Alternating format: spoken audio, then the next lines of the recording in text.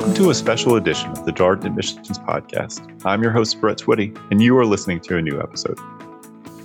On this episode of the podcast, we continue our ongoing Faculty Spotlight series, what we call Office Hours, with an interview with Robert Carraway. Robert is the Yorgos Alianis Distinguished Associate Professor of Business Administration here at the Darden School of Business, and he is also a member of the Quantitative Analysis faculty group. In this wide-ranging conversation, we talk with Robert about a lot of different things. As you will learn from the interview, Robert has been at Darden for almost 4 decades, and he offers his thoughts on the community that exists here at the school, the important role the case method plays in not only the learning experience, but also the social experience for Darden students, and he also touches upon his research interests. His interests primarily explore the important role that intuition plays when using analytical tools and frameworks. I think you're really going to enjoy this conversation. So without further ado, here is my interview with Robert Carraway. All right, well, let's go ahead and get started. We'll ease into this session. Thank you, everybody, for sharing where you're calling in from via the chat. It's great to have you here for this conversation. This is Office Hours. This is our ongoing Faculty Spotlight series. Robert, this is the 15th installment of this series. So we are making some progress here.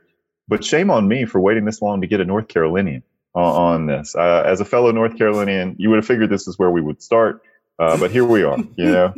So thank you for joining. Thanks to everybody for being online today. It's so much fun hosting these conversations and giving you a chance to get to know the faculty who teach here. And Robert, interestingly enough, as you will learn as we go along, he's taught in the full-time residential program, the executive MBA program, and will be teaching in the part-time program, not to mention executive education. So he will have engaged with all of the MBA format students here at Darden once the part-time program gets up and running. The inaugural cohort starts this August. So Robert, tell us a little bit more about you and who you are.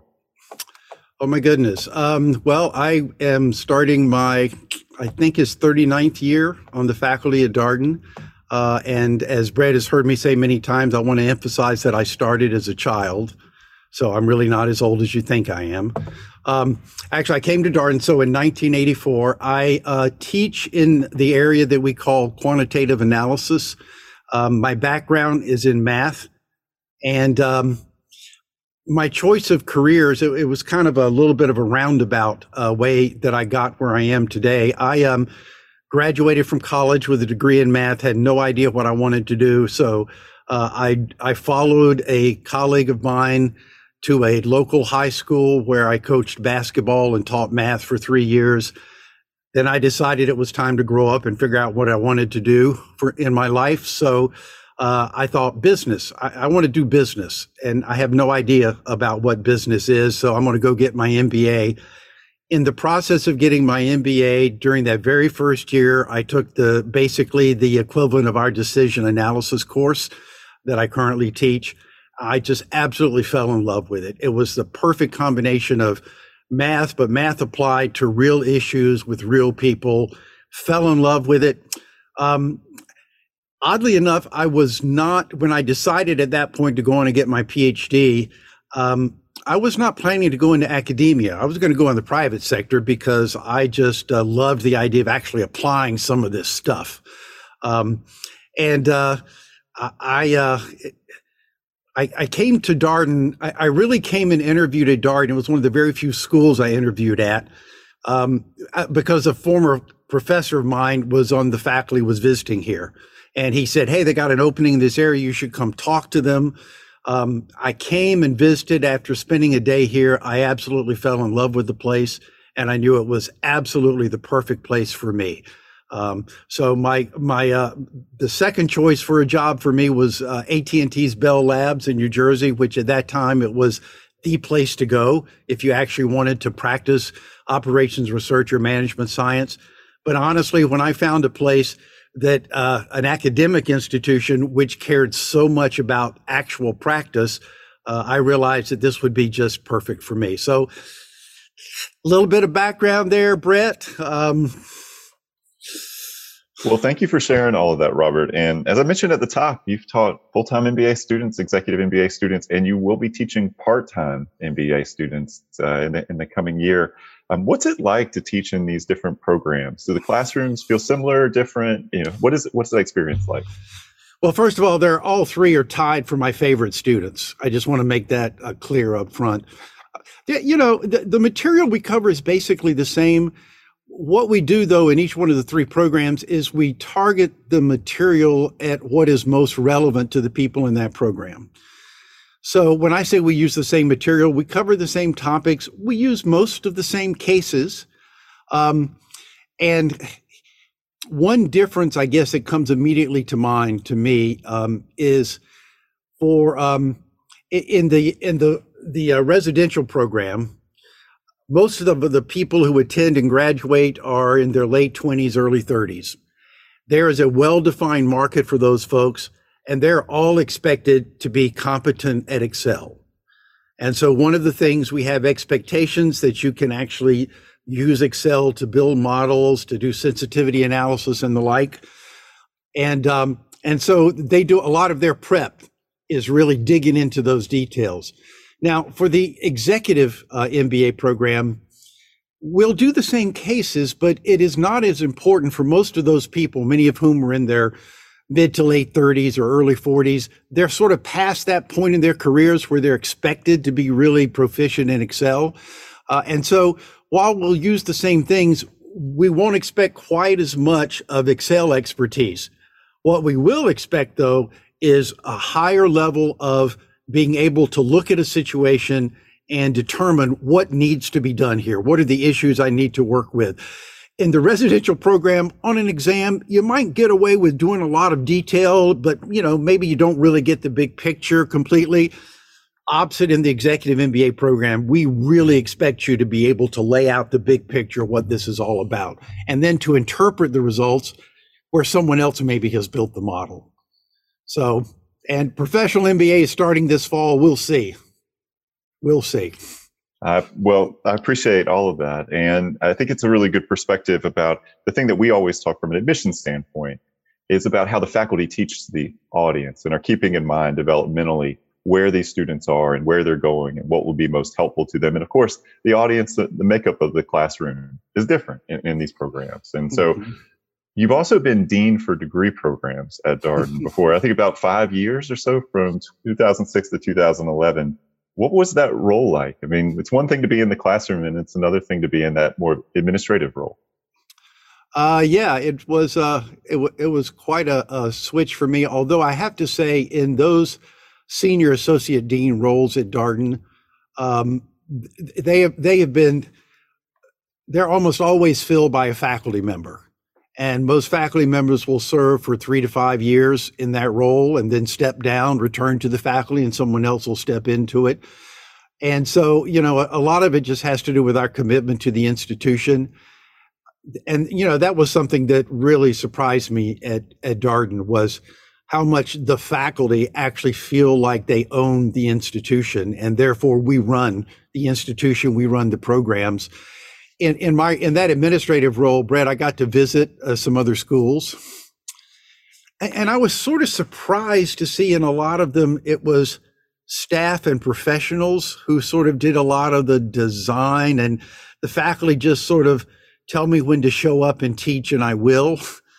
And I thought, well, that's not the way it is at Darden at all. I mean, we feel like we own the program, and we're going to make sure that what we do is what we want to do and what's best for the students. So moving into the administrative role was just continuing that from a slightly different vantage point. It was wonderful for me to get to work with so many staff people in admissions and in the career development center and the like. It helps, I think, the more we faculty get to know kind of the behind the scenes inner workings of things like the finance. And I think once we return to the faculty, we have a much better idea of what are the issues and what do we need to be aware of as we go forward. But I don't know. We launched the executive MBA program. We launched it at the same time that I stepped into that role. So, and we weren't sure how it was going to go. We actually were late. I don't know if you all that are maybe in the MBA program are aware of. We launched our program much later than most institutions. And that in part was because of this faculty ownership issue. We were not going to launch that program until we felt like we could deliver it at the level that we wanted to deliver it at. So finally, in the early 2000s, we thought we had finally gotten the sort of resources available that we could actually launch this. And I've been really enjoyed teaching in it over the years. I appreciate that. I was doing the math on that. 2006 would have been the year That's right. for that.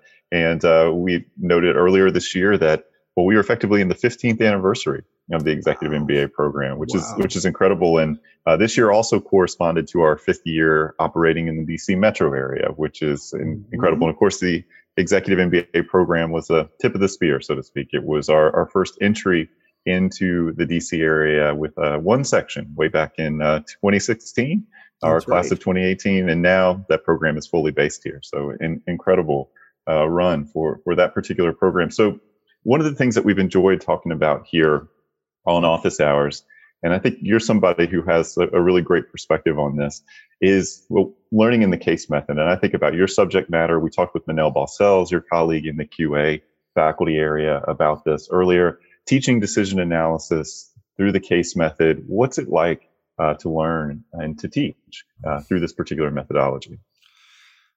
You know, when I showed up at Darden, I had really never been at a case method institution before. And so I wasn't really sure what this was going to be like. But I'll tell you a story that maybe describes the case method to me a little bit. And it was when I came and interviewed here, I sat in on a class, a decision analysis class taught by one of my now retired colleagues, Sherwood Fry.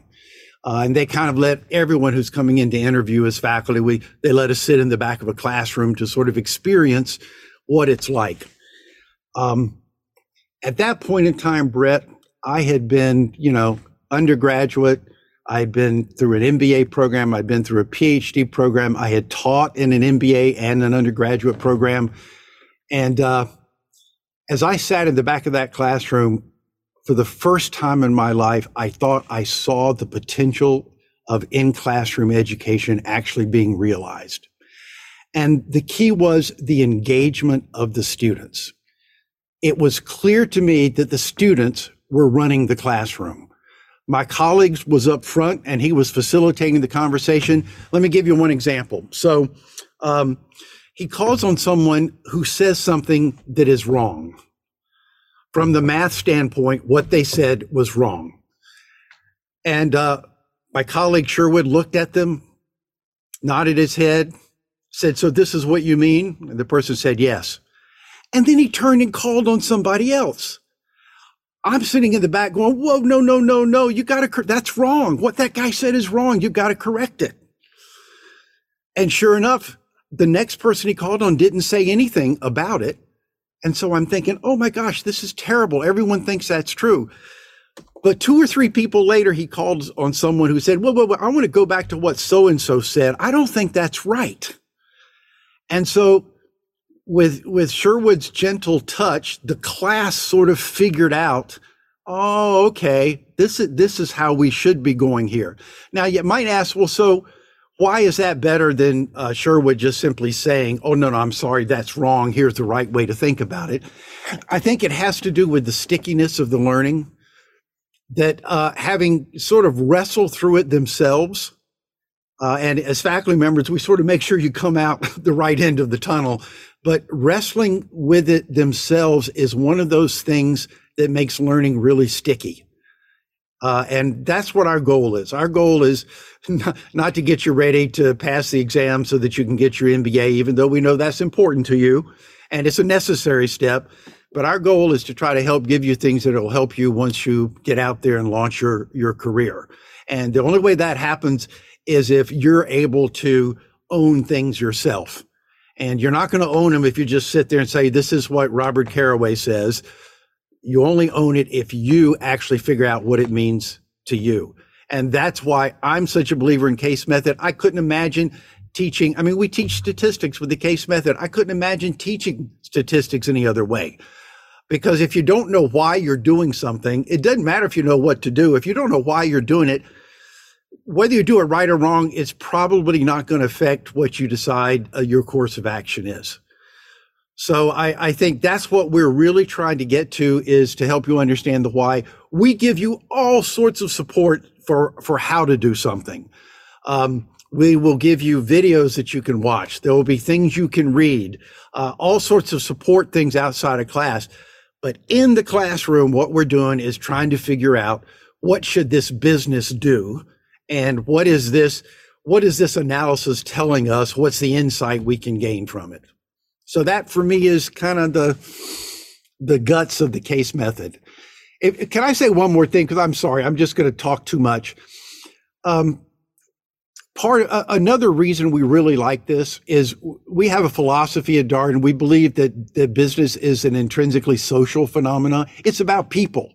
And so we believe the CASE method and the environment we've established around it is a social environment. You learn by interacting with other people, not by sitting in your apartment reading, but by actually talking to other people and interacting with them. The beauty of that is, as you're learning finance and marketing and quantitative analysis, you're exercising exactly those social interaction skills that are going to turn out to be so valuable and important to you as you go through your career. So that for me is a kind of a second advantage of the CASE method. One of the things I've heard you talk about, Robert, is how the Darden community, maybe unlike at some other places, but the Darden community really begins in the classroom because of that social dynamic. Yeah. Every school talks about community, and how we have a good community. But Brett, I've always found it interesting that when I hear them talk about community, by definition, they mean what goes on outside the classroom. There's the curriculum, and then there's the community. And I think, what you said is exactly, for me, one of the reasons I believe we have an even stronger community is there's not a separation. Community, the classroom is part of the community. People get to know each other in the classroom. They get to discuss things. And so I think there's even a greater opportunity to build a strong community because we have that extra sort of interaction space. Well, I appreciate that. And one of the things that I'm curious to hear your thoughts on is decision analysis is obviously part of the core curriculum, and you take a lot of other classes as part of that core, right? Accounting, finance, marketing, operations, all the classes you would expect to find in a core curriculum in business school. In your opinion, how does decision analysis fit within that context? What does it add to that mix? I'm trying to think about, I saw something, I was watching some movie or television show. Oh, I know what it was. It was the movie about 1715, about the two guys and the train in Europe. But it shows one of them prior to that was in a classroom where they were learning statistics, I think. And the woman in front, the teacher, said, no matter what you choose to do, you're going to do numbers. You just have to expect, in this day and age, you're going to do numbers. So you've got to have some literacy with numbers. So what we do in our course is we try to support, Brett, all the other courses by helping people get more comfortable with using numbers, with manipulating numbers, and I think more crucially, understanding what the numbers are actually telling them. The cases we use in our course, we'll do marketing cases, we'll do finance cases, we'll do operations cases. We'll kind of touch all of those other disciplines and show you how within the frameworks that you're learning in those courses, how the quantitative analysis plays in to help support those different frameworks. So it's and we all know today data analytics is sort of what it's all about, and it's getting even more and more important. And again, it's not that the requirements of math are higher, Brett, because I don't think they are. I think what's higher is the ability to understand what the numbers are actually saying to you, and how you can take those insights and use them to help make better decisions. That's one of the things that I've been consistently struck by when I talk with the quantitative analysis faculty. Almost to a person, they end up talking about communication. and the ability to express an idea and say, this is what we're seeing here, and to socialize that idea, which, when you hear something like decision analysis and you hear about Excel and all these tools that get used to derive an answer or a decision or something like that, you tend to think about like math, stats, all the stuff that you talked about here, but communication always keeps coming up to the surface. I often say it's not about being the smartest person in the room. It's about being the most influential person in the room. And it's one of the reasons, Brett, why even people with very strong math or engineering backgrounds, they still take the first year required course in decision analysis. And in some cases, it's not that they're going to learn a lot of new stuff in terms of the actual analytical techniques, but number one, they're going to see them applied in a different way. They're going to see them applied in a context where we're not trying to put people on Mars, we're trying to sell shoes. And so they're going to learn that the exactitude that existed in their previous world is simply not there in a social context, such as what business is. But the bigger thing is they get to spend the class talking to other people who do not have their level of quantitative skill or background or understanding. And part of what they really get out of the class when they embrace it is they really expand their ability to, as you say, communicate and influence others. It's hard to see that sometimes when you're in the middle of it, but I think that is every bit as valuable a skill for them to be developing as it is for the novice to be developing an understanding of the analytical techniques themselves. It's interesting to hear you talk about that, because we also have a specialized master's here at the Darden School of Business that's offered in partnership with the McIntyre School of Commerce here at UVA, the MS in Business Analytics. And when you talk to the faculty who lead that program and the students who are in it, communication is central to what's happening in that. So it's a nice thread between what you're sharing here and that specialized master's as well. So Robert, I know you've taught many cases through your career and time here at the Darden School of Business. It seems a little cruel to say, do you have a favorite case, or is there a particular case you want to talk about here? But is there a case that you just really love teaching to students? I think if you ask most alums, is there a case from decision analysis that you remember? Brett, you know what's coming. They're going to say George's T-shirts. George's T-shirts, it is what we call an armchaired case. It's based on people's experience, but it's not an actual situation. But it's a person who sells T-shirts outside a concert venue, and the person has to order T-shirts ahead of time and has to decide how many T-shirts to order. What the person has to factor in is, well, how many people do I think are going to attend the concert?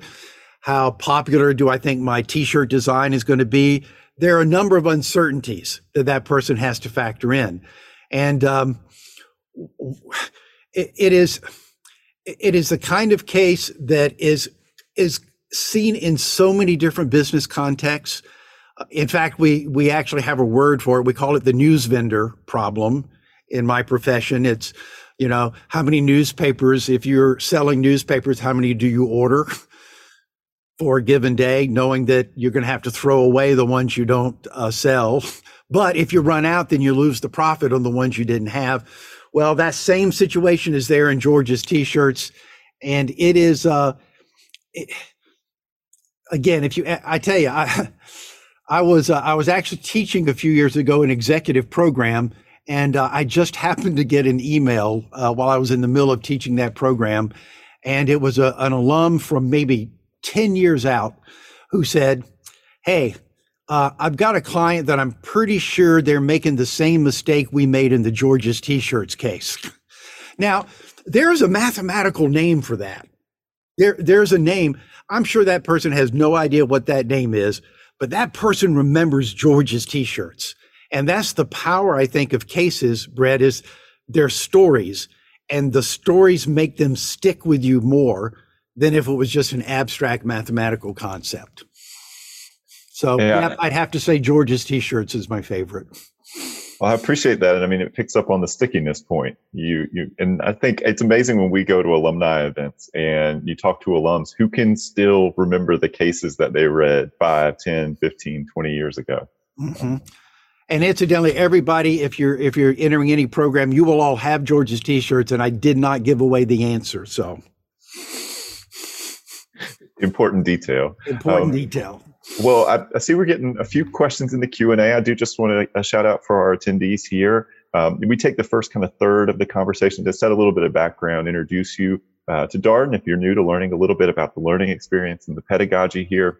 And then we kind of use this sort of second portion, maybe last 20, 30 minutes or so, to kind of talk with the guest, Robert, in this case, about his research interests and what he spent his time sort of thinking about in this particular area. And so, Robert, I want to take this as an opportunity to transition to kind of thinking about, you're almost 4 decades here at the Darden School, and where quantitative analysis. Yeah, well, you did start as a child. I wanted to note that again. Yes. A prodigy. Yes. And so, how has the QA area evolved? It sounds to you like the math has been pretty consistent. Maybe the tools have changed a little bit. I don't want to speak for you here, but how has it evolved? No, the contexts have changed, but I think you're exactly right. There's all the talk now about data analytics. And I think if you're not in that world, you think, oh my goodness, there's a whole bunch of brand new technique. There are some new techniques at the margin, but the goal is still the same. The goal of trying to look at the data and gain insight that might help you make a better decision, that piece really hasn't changed a lot. Basic statistics have not changed that much. What has changed is our ability to take much bigger data sets and apply our tools to them, which gives us maybe a little more confidence in the results that we come up with. So I think what we've seen is some evolution in tools. So here's how old I am. When I first started teaching, there were no laptops. Nobody had a computer in the classroom. Spreadsheets were first becoming available. VisiCalc may ring a bell. Well, you may have studied it in your history books, but it was the very advent of that era. And I just think the Excel and the electronic spreadsheet is the second biggest revolution after the computer in business analysis that there is. The ability to explore all sorts of different scenarios and do all sorts of sensitivity analysis testing of the assumptions that you're making is just opened up a whole new ability to look at things. What we see now is that one way that we've gone past the Excel world, the spreadsheet world, is the data sets we're dealing with are too big for a spreadsheet. And so now we have to figure out how do we take advantage of the spreadsheet, but take advantage of it with very big data sets. And that's maybe the biggest change that I've seen over time. Again, I don't underestimate 1984 when I started. I looked around the classroom, there was not a single laptop computer. By 1995, every single person had a laptop computer open on their desk. Sometimes, in fact, we actually tell everyone to close their laptop because we're going to talk about the real world and how this is going to apply, and we don't want you to get too wrapped up in, the precise calculations. But that's been the biggest difference. And then the second one is, how do we begin to supplement Excel when we have these very large data sets? Well, one of the things that comes through if you read your ideas to action articles and even watch your faculty video on the website is you've spent a lot of time in your career helping people bridge this seeming gap between analysis and intuition, right? What our gut tells us we should do. And I'm curious, it's always a fun question to ask faculty. How did you get interested in this particular work? Well, I often think back on something that happened before I ever decided what I wanted to do. And this is during that period right after college when I went and taught math and coached basketball. I was the assistant coach to a head coach who had also been my coach in college. And we inherited a team that had lost 36 consecutive games. So this is a great situation. There's nowhere to go but up. First game of the year is a home game. Late in the game, the score is tied. The excitement in the building is palpable. We call timeout, and the coach and I, we huddle up to decide what kind of strategy we're going to implement. I think I was arguing for some kind of zone press or something. But I capped my argument with, "Hey, coach, no guts, no glory." And without missing a beat, he said, "Yeah, coach, no brains, no job." We did what he wanted and we won the game, so everything was fine. But I've often thought back on that because that is really the thing that we struggle with, is that our intuition, which has been shaped primarily by our experiences in life, it is such a powerful force. How in the world can analytics have an impact on that? Because that is so much a bigger part of who we are. Think about this, Brett. How many times have someone made a decision and it gone wrong and they said, "I should have gone with my gut"? How many times have you heard someone say, "I should have gone with the analysis"? No, you don't say that, because that's not as powerful as this gut and this intuition you've got. So what I've really been fascinated to me is how do you create the circumstances under which analysis has the best chance of influencing what you actually decide to do?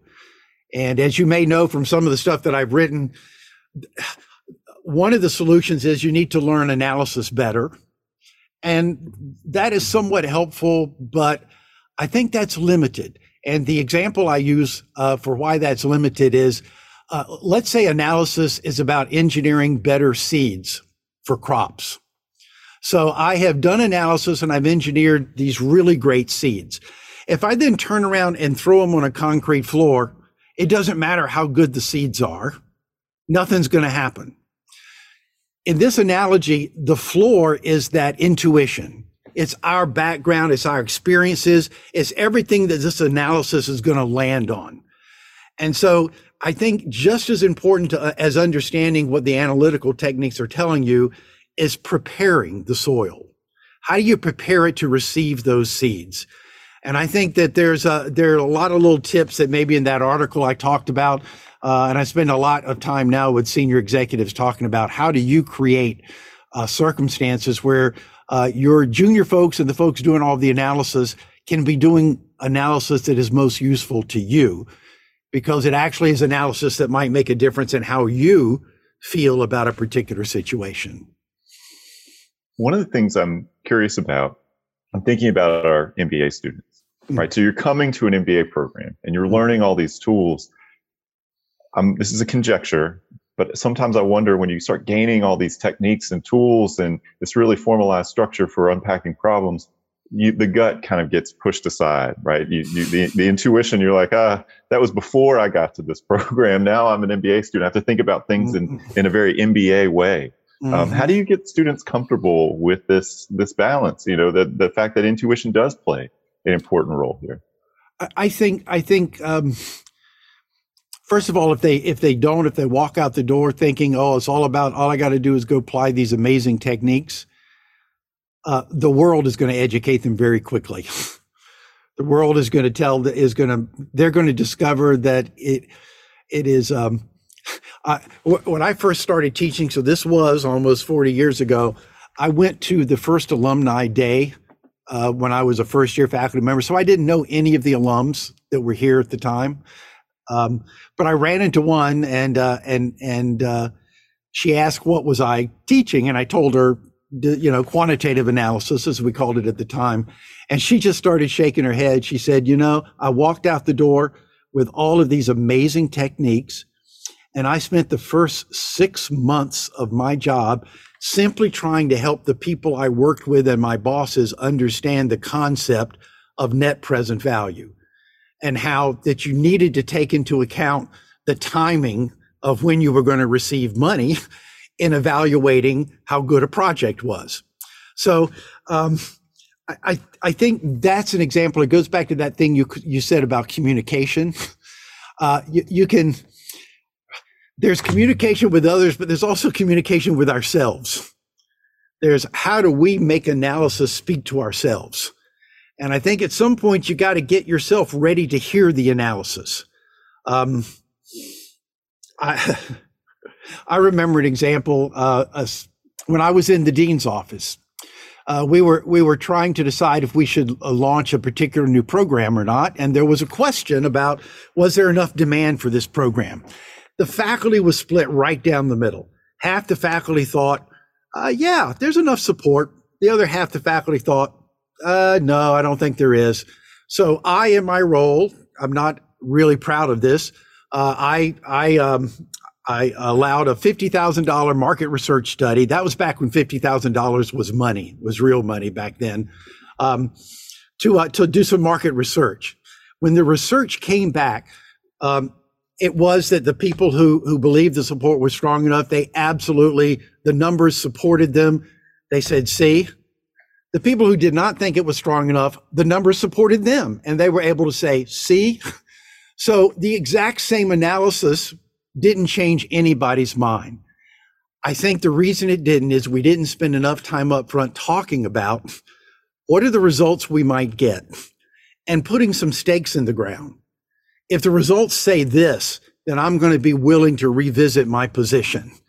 And I think had we done that, we might have ended up coming up with something that might really have made a difference instead of basically just flushing $50,000 down the toilet, which is what it ended up being. Well, it's interesting to hear you say that because it touches on the ideas to action article we're kind of talking around. And the question is, I should say that the article in question is the most important and least asked question in business.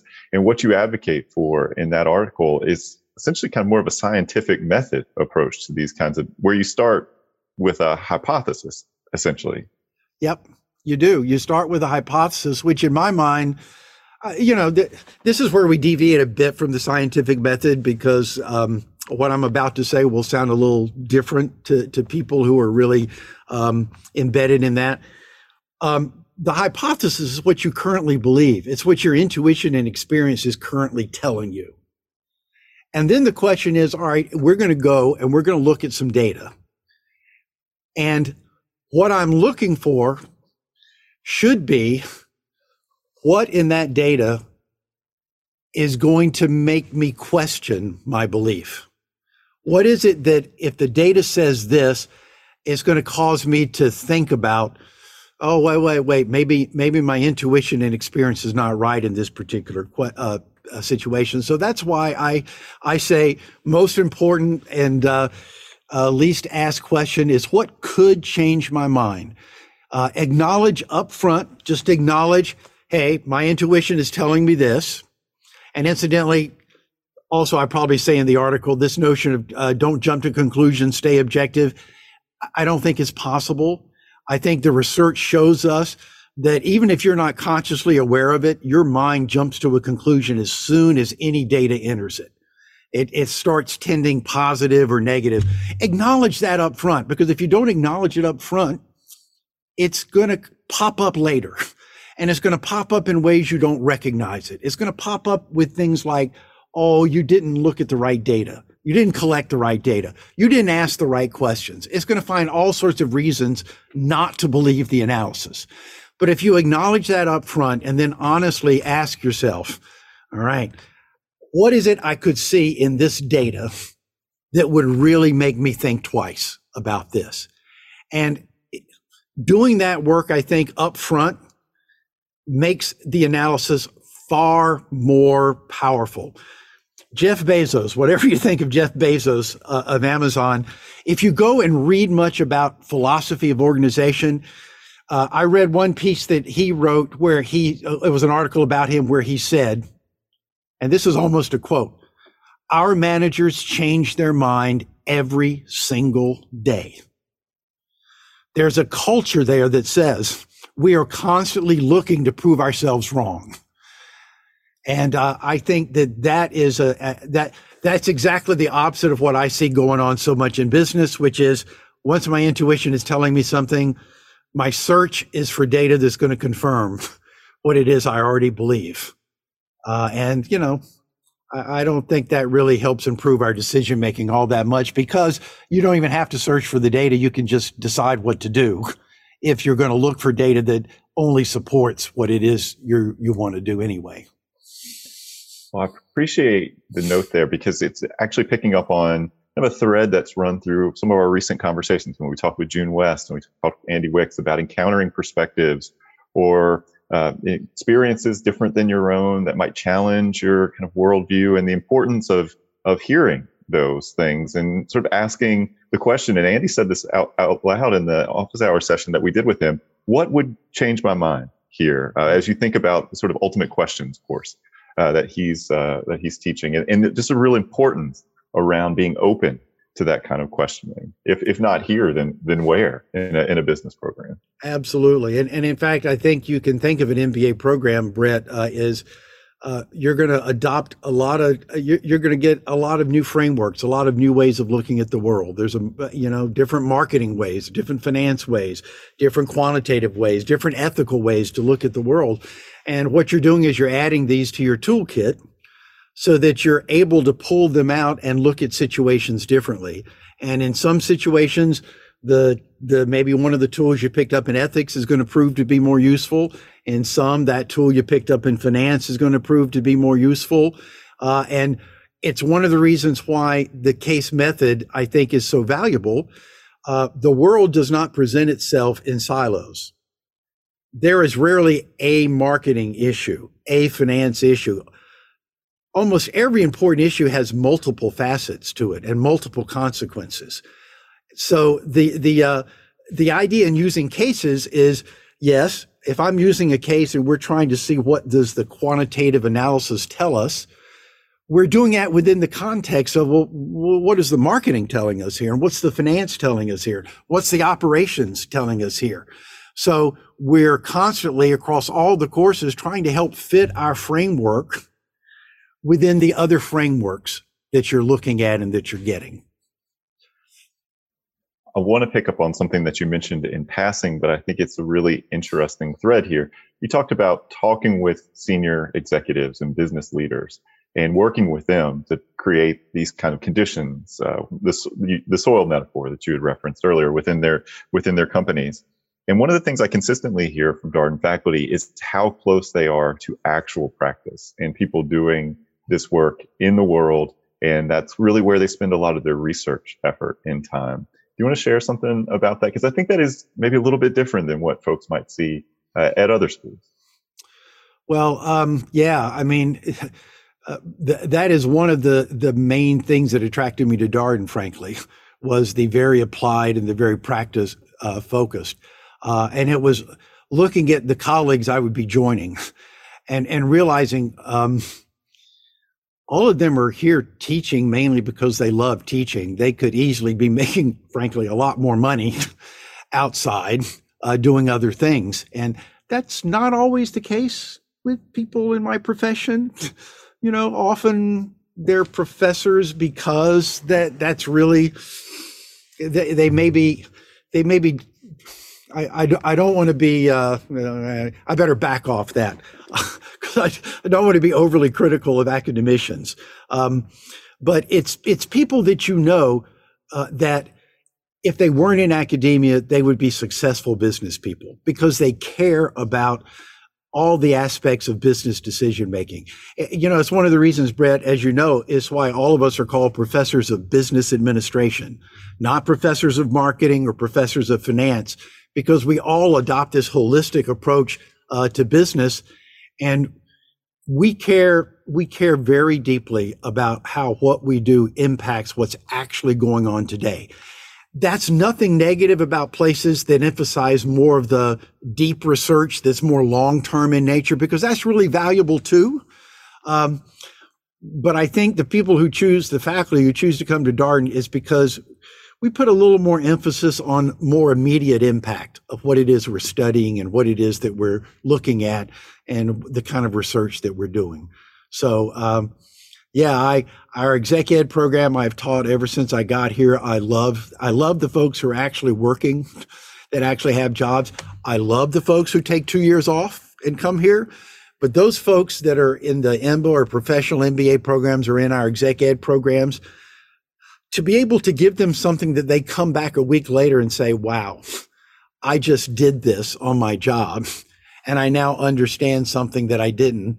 And oh, by the way, thank you, because I think I really impressed my boss. Lots of little things like that. But yeah, I if you gave me a choice between learning, being able to do more quantitative analysis and being able to help people apply simple analysis to make bigger impact on business, I would choose the latter every time. I want to come back to the Ideas to Action article we were discussing, because I think one of the things you mentioned in that article is that mathematical models, when you talk about something like business, which is an inherently social phenomenon, as we have discussed earlier, mathematical models, they may kind of come up against a certain limit to capture these kinds of social phenomenon. And yet I feel, and hopefully this doesn't seem like too hot of a take for our attendees, I feel like there's been a lot of recent discussion in society as we look at, trying to gauge an election or, look at, particular outcomes of things and using mathematical tools to, where is this going?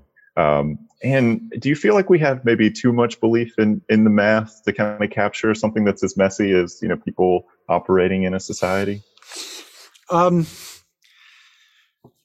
I think I was teaching some senior folks with a German company, and I was asking them about, the role of analysis in the decisions they make. And they all said at a current level, no, it's mostly our experience and intuition. They said, but when we were junior folks coming up, we did all sorts of analysis. We used all of the models. And as I thought about that, I realized that those senior people, when you're junior, the issues you're dealing with are maybe more bounded. The context is one that maybe there's a better chance that you can fit a mathematical model that will help you see something. As you move up and begin to deal with these more complicated issues facing business, there's just no way you can capture all aspects of it in a single business model. I often will tell folks, and I know you're asking a slightly different question, I'll get back to it, but I often tell folks problems at that level are like elephants. And it reminds me of the story of the blind people and the elephant, where people who are, I guess, visually impaired are all brought up to an elephant, and each one grabs a different part of the elephant, and they're asked to describe what an elephant is. And everyone says something different, because whoever grabs the tusk describes it one way, who grabs the trunk another way, a leg a different way still. So the problems we face have all sorts of dimensions. Our challenge is we somehow need to see the whole elephant. The problem is the elephant is just too big. It's really just hard to see the whole elephant. So what I would say is, let's maybe if we start with the skeleton of the elephant instead of the whole elephant, let's just start with the skeleton. And for me, the skeleton are the basic economics of the situation. Once I get that skeleton in place, I can then go and think about, all right, now what impact is adding this flesh on at this part of the skeleton? What impact does it have? And so I think even for these complicated issues, the analysis can help play a structuring role to how you look at things, which will enable you to take the different pieces and balance them more equitably. Now, here's the final direct answer to your question is, yes, people rely too much on mathematical models, but the people who really know, and I'm going to cite Nate Silver of the New York Times, when Obama won re-election, everyone said he was a genius, because he predicted it. It was going to be close. He predicted it. When he gave Hillary Clinton, when he predicted she would beat Donald Trump, he was excoriated for missing. I am sure he would tell you he did just as good a job in 2016 as he did in 2012. What people didn't understand is he was calibrating the uncertainty for them. And it just so happened that in 2012, it happened to hit right in the middle of what he said. He always said, here's the range about what might happen. And it happened to hit right in the middle, so everyone thought he was a genius. And he included in his prediction a 25% chance that Trump would win the election. That was within his range of what he said might happen. But because he didn't hit the exact point, because most of his probability was in it going the other way, everyone said he was wrong. Everyone said he missed it. he wasn't wrong. I happen to remember when the reelection of Obama was taking place in 2012. I asked an NBA student to estimate what they believed was the probability that he would get reelected, and I took them through a series of steps. And they finally reached the point that they agreed that they thought Obama had a 60% chance of being reelected. I then said, so if he loses in November, then you will have been wrong. And she said, yes, I would have missed it. Would she have missed it? When she said a 60% chance he would be reelected, she's saying there's a 40% chance he will not be reelected.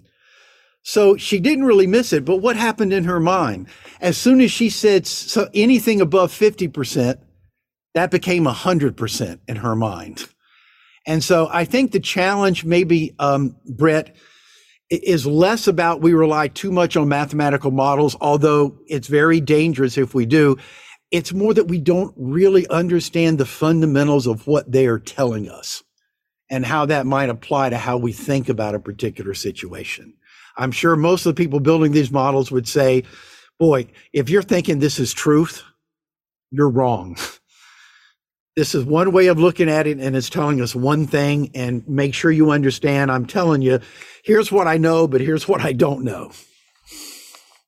Well, I'm struck by the stories that you're sharing here, and how that when we have something in our mind, we may seek out information that confirms that. And so you might look at a model that expresses a certain amount of uncertainty and sort of discount that uncertainty and just gravitate towards the fact that there's more than a 50% chance that something happens. And so coming back to your point around assumptions or the things that we're telling ourselves in our head, the data can just further reinforce that if we don't acknowledge that as we begin this process. Right. You know, I sometimes use the example of you have two weather forecasters, and let's say you live in a place where it rains 20% of the days. You've got one forecaster who comes on every single day, every day, and says there's a 20% chance of rain today. You've got another forecaster who comes on and says either there's a 0% chance of rain or there's a 100% chance of rain every day. Which forecaster do you prefer? Well, people all too often naturally say, well, I want the one who tells me whether it's going to rain or not. But the hidden assumption there is you only want them if they're right. If you can believe what they say, then you prefer that person. But if they tell you it's not going to rain and it rains, they've actually maybe been more harmful than the person who just tells you there's a 20% chance of rain. So I think that's an example of not really necessarily understanding what different ways of expressing uncertainty, what they're communicating. Well, I want to come back to basketball for just a second as we kind of wrap up. I mean, we talked about basketball, your time as a basketball coach, and you even have an Ideas to Action article out there about the NCAA basketball tournament, which for UVA folks is near and dear to their heart as March rolls around, and the men's basketball team and women's basketball team may be looking forward to postseason runs. One of the things that you shared in the article that's on Ideas to Action is that when you look at one model, it can tell you something. But then when you make a composite of several models, that might actually even be a better way to look at a particular problem. Why does the math work in that way? I'm just curious. Well, I mean, it's sort of referred to as wisdom of the crowds with an asterisk. You know, if we get a lot of different people's opinion, extreme opinion sort of gets balanced out a little bit. And I'm in any given situation, an extreme opinion might actually turn out to be correct. An extreme prediction might turn out to be correct. But if you're looking across all sorts of predictions, those ones that are less extreme tend to be more systematically correct than the ones that are at the extremes.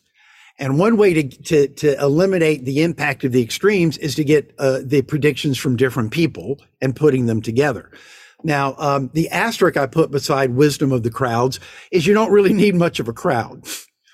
And in fact, I think to me, you got to be a little careful because as we know with things like the stock market, crowds get carried away. What was the phrase the guy used? irrational exuberance, something like that years ago. But if you have a small group of people who are relative experts, then it's almost always better to combine their forecasts rather than to just follow one of them individually. So, yeah, so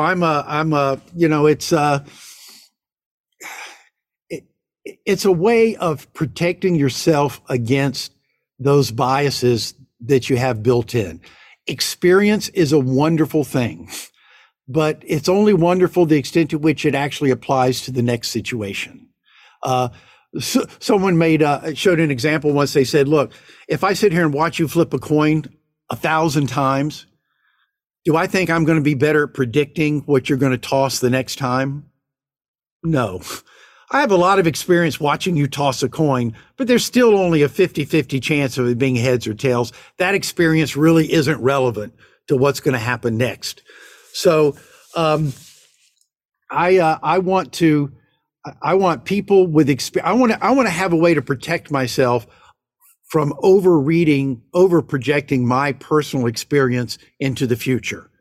And that's one of the things by getting multiple viewpoints together. And incidentally, you might know one of the things you should do if you're going to get multiple viewpoints is get people to make a prediction before they talk to each other.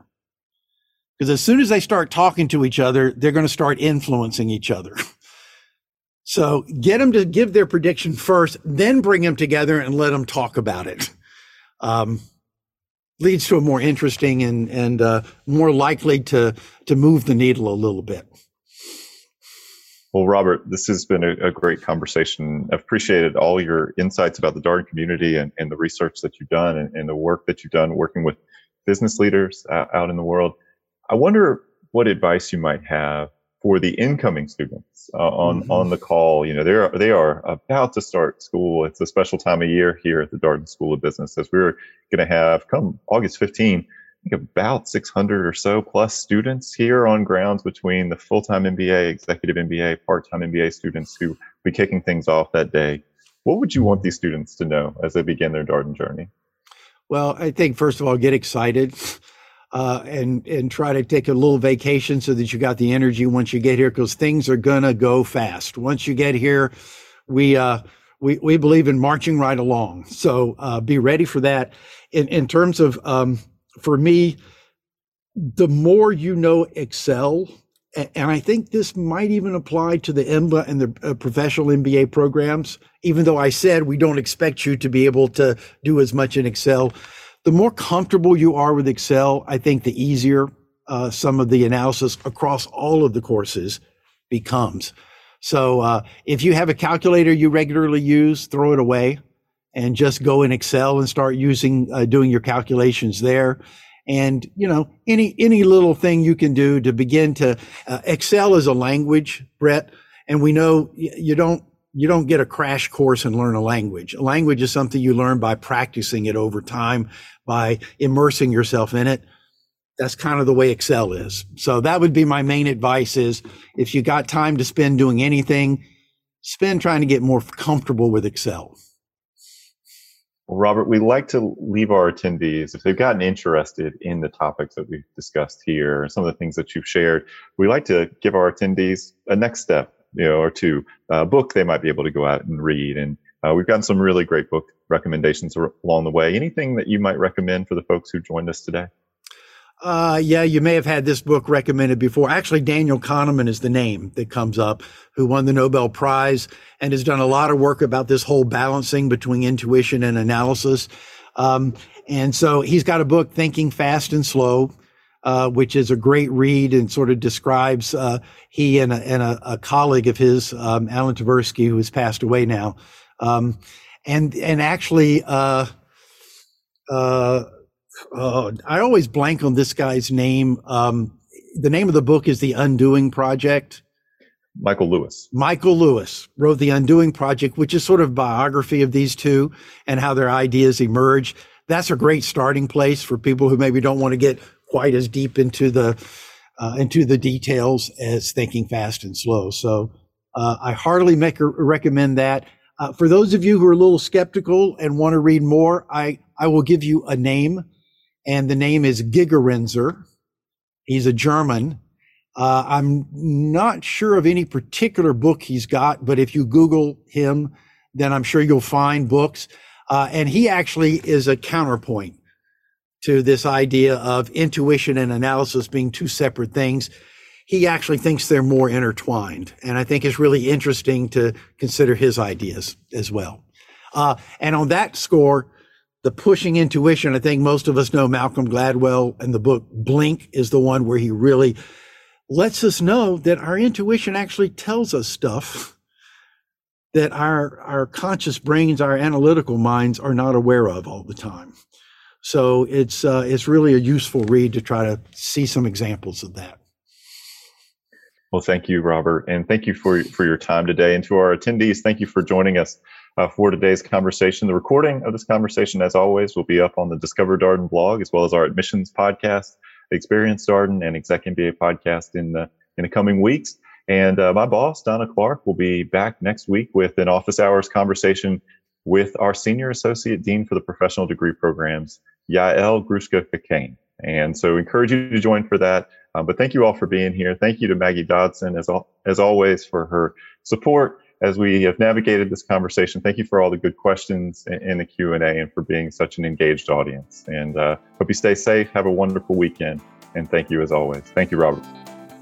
Thank you. Bye-bye. And that was my interview with Robert Carraway, the Yorgos Alianis Distinguished Associate Professor of Business Administration here at the Darden School of Business.